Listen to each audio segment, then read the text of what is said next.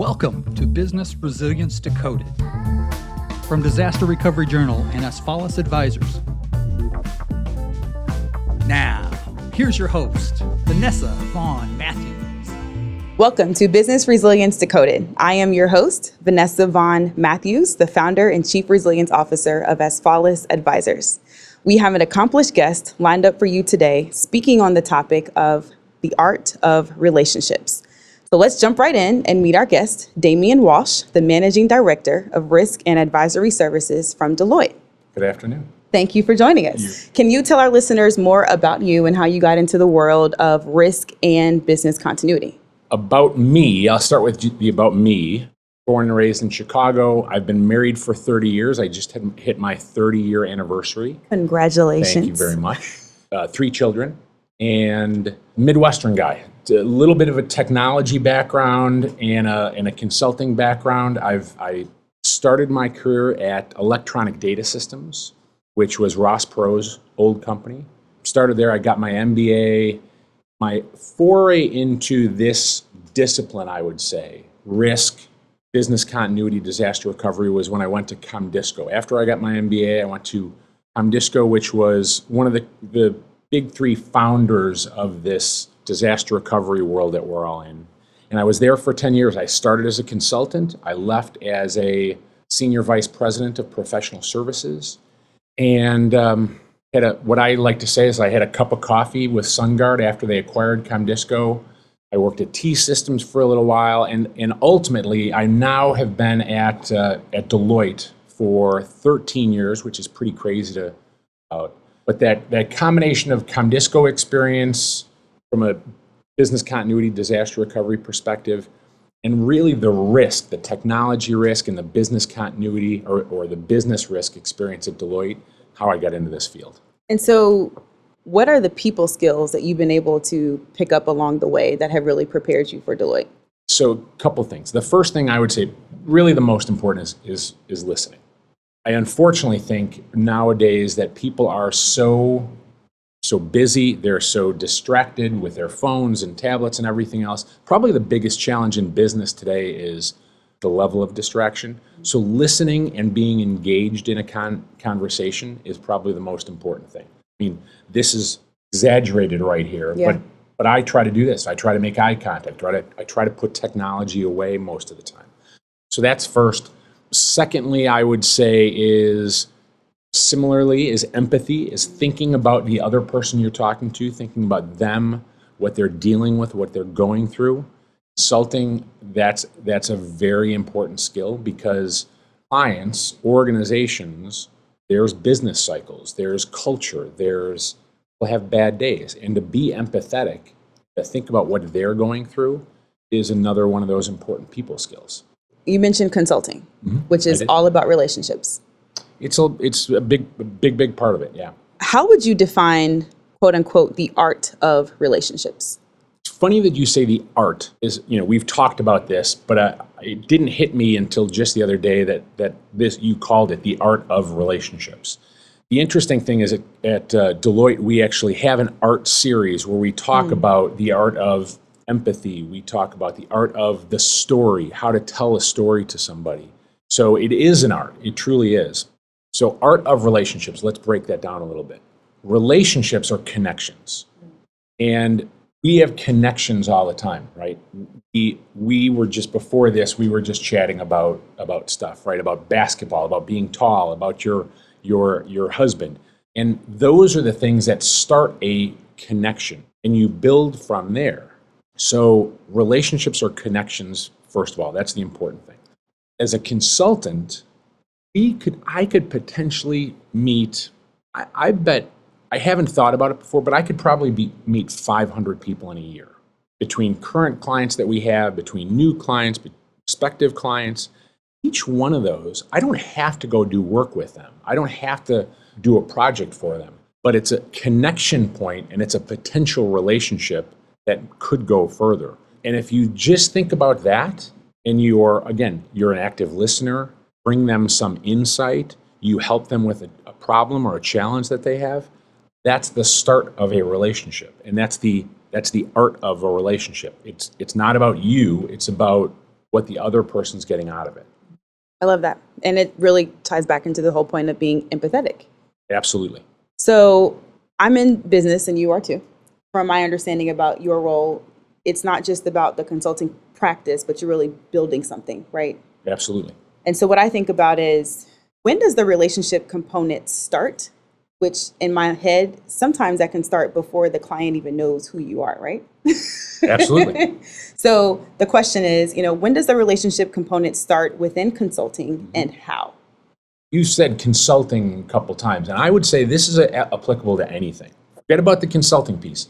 Obviously, it's coming from a consulting perspective. Mm-hmm. So when does it start? I completely agree with you. It starts well before. And that includes when you set up a meeting with somebody. When we set this up, it's being respectful of time, being on time for something, knowing the logistics of something, the logistics of the discussion, knowing a little bit about the person. I don't want to say I live on LinkedIn, but I look at it a lot. If I have a meeting with 6 people, we had a meeting with a very large client last week, a workshop, and there were 12 people in this room. I'd never met any of them before. We looked up every single one of them and knew a little bit about them. Not to schmooze with them, not to drop a name or do something like that. We just wanted a little insight into them. Right. And that's where a relationship, that's the before. Even this weekend, my daughter and my son had their homecoming. And I even did it with people that I was meeting at the picture parties. Because I wanted to be able to walk up and say, hey, how are you? I'm Evan's dad, or I'm Kendall's dad. It starts before the discussion. So I love that. So I hear, do your research. Absolutely. Going back to the point of connections, that's how you find what your connections are, right? Or that's absolutely one way. Correct. Absolutely correct. A wise person once said, he who asks the questions controls the conversation. And when you think about your approach to asking questions in order to learn from prospective and existing clients, what is your approach to asking questions that ultimately create value? All right, so I'm going to break that down again. Okay, so what's my approach to asking questions? I'm going to go back to the art thing again. At Deloitte, what we've done, probably about 7 or 8 years ago, we did a ton of research, and we worked with our human capital team and our analytics team. We actually worked with the doctor, the PhD that created or was one of the founders of Match.com. We identified 4 different business chemistries. If you've ever taken a personality test, a Myers-Briggs test or something, very similar, but this is specifically about business chemistry. And we looked at 4 different business chemistries. Drivers, your traditional, for anybody that took a Myers-Briggs, a traditional ENTJ, a type A personality, right? Somebody that's getting things done. Drivers, guardians tend to be organized, methodical, deliberate. Think of a CFO or an auditor. Mm-hmm. Drivers, guardians, pioneers, kind of obvious, right? An innovator, somebody that has ideas, generates ideas, and an integrator. Integrator, somebody that brings people together. So driver, pioneer, guardian, integrator. Back to the art concept is when we look up people, when I look up people on LinkedIn, what they are. When I think about what questions I'm going to ask somebody, I ask them based on what kind of personality I think they are. If you walk into a guardian and have a first discussion, sometimes they're going to be kind of closed off. They won't share anything with you till you share something with them. If you walk into a pioneer and ask questions, they're going to tell you anything they're going to ramble and talk about the color of the paint and how good the coffee is and anything else. So you've got to think about the types of questions that you're going to ask. Ultimately, I'm going to go back to that value piece that you mentioned. I try to, and I would say our practice, we try to ask questions that will ultimately get to a insight, something of value for that client. I do tend to think that the word value or that phrase value add is a little overused, but ultimately we want anybody to walk out of a conversation and say, that was helpful. That was insightful. Yeah. That's a win for us. I think of 2 types of people. There are the people inside of an organization. I'm thinking about consultants. And your model of the influencer Can both groups of people take that same concept and apply it, whether they're in a consulting organization or whether they're internal to the business? They have to. We talk to our clients. We talk to business continuity professionals, industry professionals all the time. What we try to do is say you should be an advisor. And there's a lot of times I don't even say consultant. I talk about being, I'm an advisor. We're advisors. They should be advisors to the business. They should be advisors to the technology people. They're advising them. People within a company are advising the business people about the risks in their environment, about confidence that they should have in recoverability or the confidence that they should have in their program. If they're not advising, they're probably doing something wrong. So in some respects, we're enabling them. We're trying to get them to be more self-sufficient in some cases. So you've been leading people for a long time. Yeah, a very long time. It's scary. So I think about the technical skills and I think about soft skills. What's the right balance that you look for when you're hiring? Here's the challenge. As we sit in front of, Bluetooth microphones and we're doing a podcast and you've got a tablet in front of you, and everybody's got to be tech savvy nowadays. Everybody. So there's really not, it's immersed in everything you do.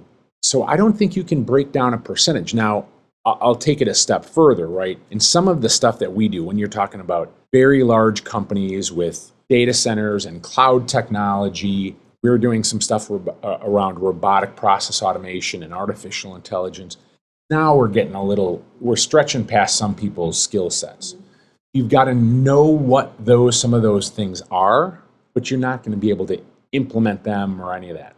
I think the soft skills are probably the most important. I think they're the most important thing in business today. Mm-hmm. People are so stretched. Executives are stretched for time. They're all stretched for time. The ability to sit down for a little while and make a connection, get somebody to put their phone down and engage is, and I say it to my 3 kids all the time, it's the most important thing nowadays. And it's not going to get easier, it's going to get harder. Yeah. The soft skills are huge, and the tech savviness, the tech knowledge is becoming a bit more pervasive. You almost have to have it. So I've seen in some various studies that the consulting or the service-based industry will continue to grow. And so my question to you is, if there are people who want to be a consultant, who may not be as proficient as folks on your team or, like yourself, what are the 1 to 2 things that you can recommend that you do to be more effective as a advisor? Yep. So candidly, we do the most successful hires that we have are campus hires. What does that mean? We recruit right off of college campuses. So in 2 days, I'll be at one of the big state universities. I'll be at University of Illinois recruiting people. And that's a perfect example where if I have a kid coming out of an MBA program or undergraduate, they have no business acumen at all. They have no experience whatsoever. And that's their first question is, how am I realistically going to a company and consulting with them? So let's go back to those skills, right? The first is those consultants or business analysts, they have to be sponges. They have to have wonderful listening skills. And then the next one is problem solving skills or critical thinking. The big thing that I talk about is critical thinking, breaking down problems, breaking down challenges within organizations, and then trying to come up with solutions. And what we'll do with those students or those consultants is they'll start to present those to myself, our senior managers, our managers, and it's a dialogue. It's a collaboration. It's challenging sometimes. So listening, critical thinking, creativity is a big deal because you have to look at problems differently. You have to present things in a different way. You just present in bullets or find some clip art to put in a PowerPoint. It's not going to work. We do so many more things with no PowerPoint now. We go back to manual things, again, to get away from technology. And then the very last piece is kind of the adaptability, the ability to think on the fly and adapt to a situation. Those are the biggest things. And I would wrap one more thing on top of it all. We talk about storyboarding or the flow of a discussion. some respects, it goes back to the preparation for a meeting or a preparation for a discussion on an idea of how the discussion should go. And those are the 4 or 5 skills that are really important. And you can find those skills out there. So I want to go back to the comment on value. Okay. Because exactly to your point. My point about that. The point. Yes. So value is used a lot. And It in is. this discipline, well, first of all, I used to say industry until I met Damien. Really? Yes. See, and there now you I go. call There's it a perfect- discipline. There's a perfect example, right? One little connection. That's awesome. In this space, people always say, well, I can't measure the value, or what's the real ROI? Or Yes. I've heard of Regina Phelps say, well, it's the value on investment. So what do you see as creating value? That's an awesome question. That is an awesome question. Okay, so probably the biggest challenge that this discipline or this industry, and I will actually say industry here, is the lack of ability to measure value. We talk to so many companies and they say, oh, we have plans for everything, or we did a BIA last year, or we do tests all the time. So many times when we walk into organizations that say things like that, we look at the plans, we look at the exercise results, and they're garbage. They're checking a box and they're going through the motions. So the ability to measure value or return is absolutely critical. So the only real way to do that is if you think about we talk about heartbeat business services, or I'm going to throw some out there. This doesn't mean I work with any of these companies, I do anything with any of these companies. If you think about a company like Randall Till, who's a member of the exec board, Nike. Nike's value services are marketing and research. In many respects, it's not manufacturing, it's not distribution and supply chain, it's marketing and research. So if you can protect or show how you're protecting that value, that end-to-end value stream, that end-to-end business service, there's value there. In an e-commerce environment, we've done work with some of the fast food companies. When an e-commerce site goes down, or a mobile, the ability to order food from a mobile site goes down, that's millions of dollars. We talk about that all the time. At a disaster recovery journal conference, people will talk about, oh, this company lost millions of dollars, but we don't talk about what we've protected very much. So it's the ability to go back to the revenue, the margin, the transactions that were protected by a strategy or a plan or a playbook. Yep. Love that. So shift the conversation about what you're protecting. Absolutely. Got it. Okay. I'm going to switch gears a little bit. Okay. There has been consolidation between consulting and within business continuity. And I'm specifically speaking of the Big Four, as well as some of the boutique firms that exist. Why do you think that is? There hasn't been a lot of consolidation in the Big Four. I mean, the Big Four is still the Big Four, right? A couple have changed names and things. In the boutique space, there has been some consolidation. So here's what I would say. I would say probably 3 things. The first is some of the technologies that I alluded to before. Cloud, mobile technology, have to be able to adapt stuff. It's going to be challenging to do that. Yeah. You know, I create a piece of software, I create a technology, a platform, and 9 months later, it's changed already. And so the ability to keep up with that is really difficult. If you look at a company like Peloton, bike company with the virtual, they just went public the other day. They're losing a ton of money. That's because they're trying to figure out how to stay ahead of that curve. The first piece is just the technology that's out there. That's number one. I said it before, the pace of change. Yeah.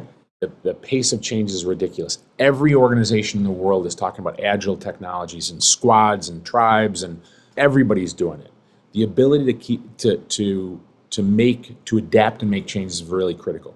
The third piece actually doesn't have anything to do with our industry, I don't think.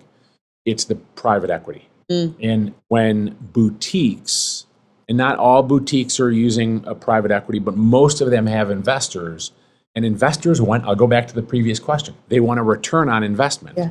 So if there's not a return on investment at some point, they're going to want their money back, or they're going to change what are running a company. Yeah. So those 3 things are probably driving a lot of that. Yeah, that makes sense.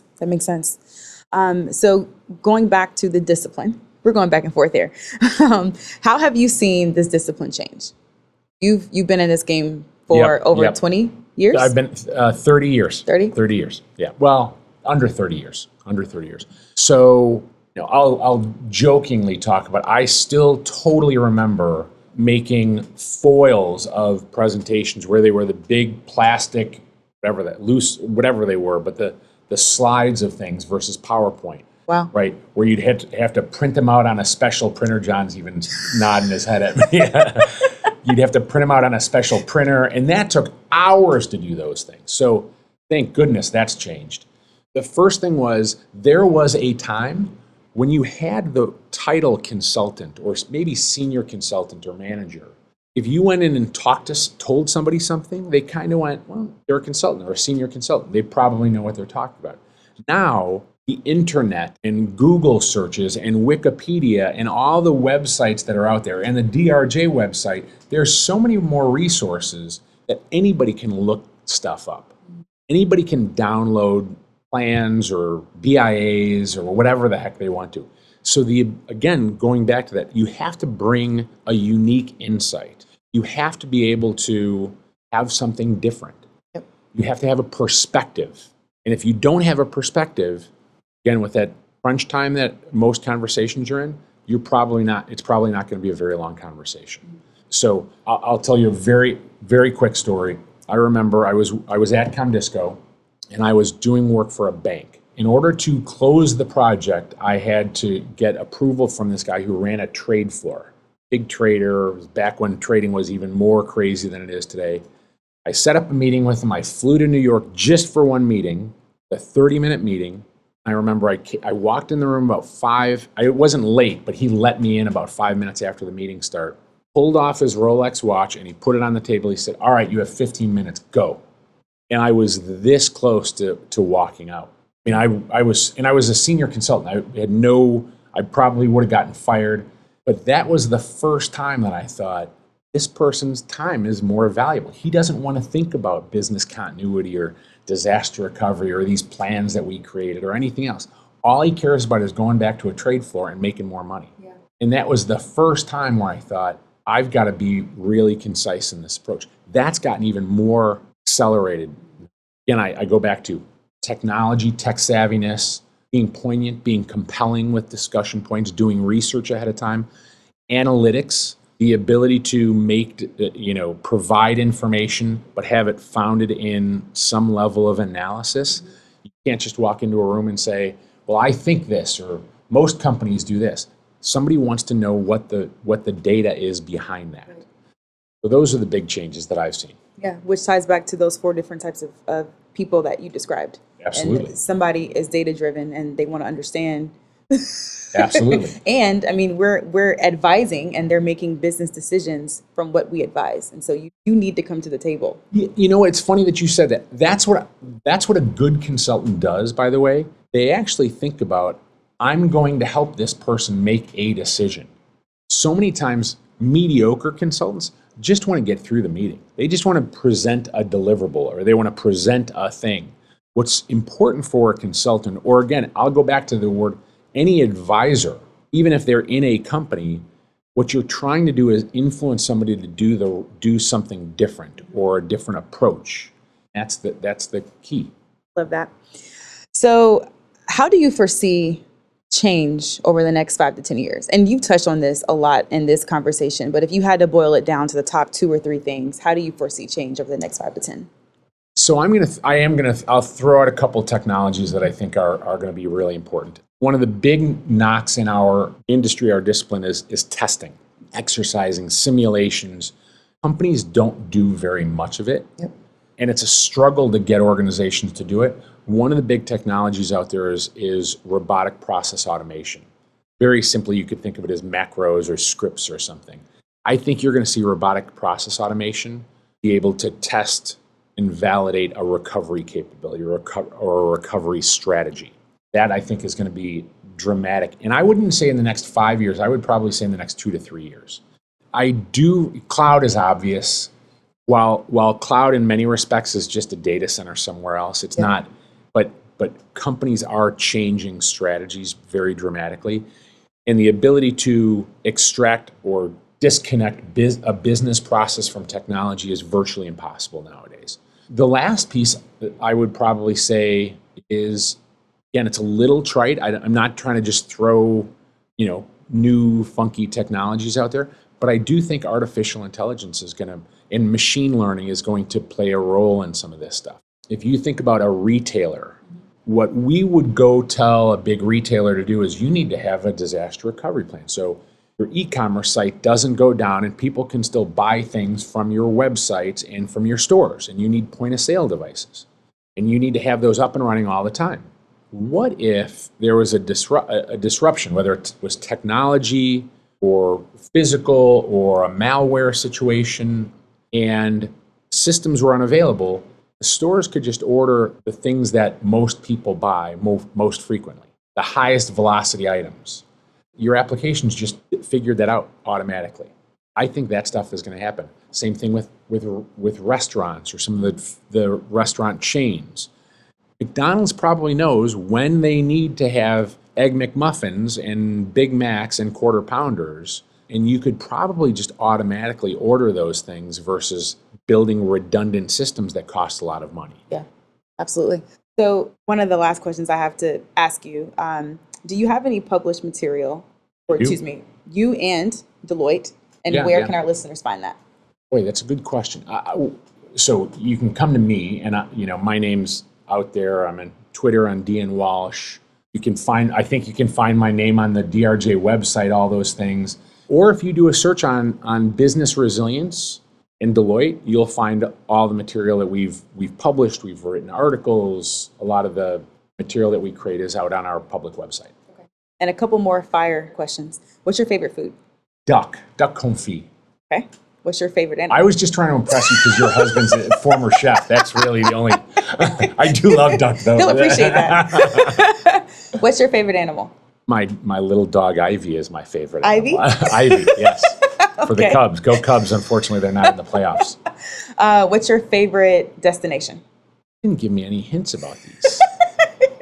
My favorite destination, Napa or Sonoma, the wine country in California. And what is the one habit that you do every day without fail? So I'm every day. Every day. So I'm going to say this. I'm going to sound a little corny, but you can't say brush my teeth. No. So I've gotten a little kind of new age in as I get older. So I wake up every day. I do some brain stuff, meditate for 10 minutes. I write, I journal. Sounds kind of corny, but I do. I journal. And then I try to work out every morning. I work out sometime during the day, but I would prefer to do those 4 things right away to start the day. And then I brush my teeth, honestly. And maybe that's not hygienic, but I do. I love it. Well, thank you very much for being here today.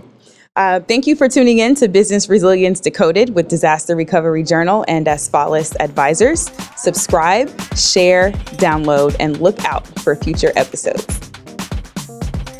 Business Resilience Decoded is produced and edited by John Seals. For more information, visit drj.com/decoded and asfalisadvisors.com/decoded.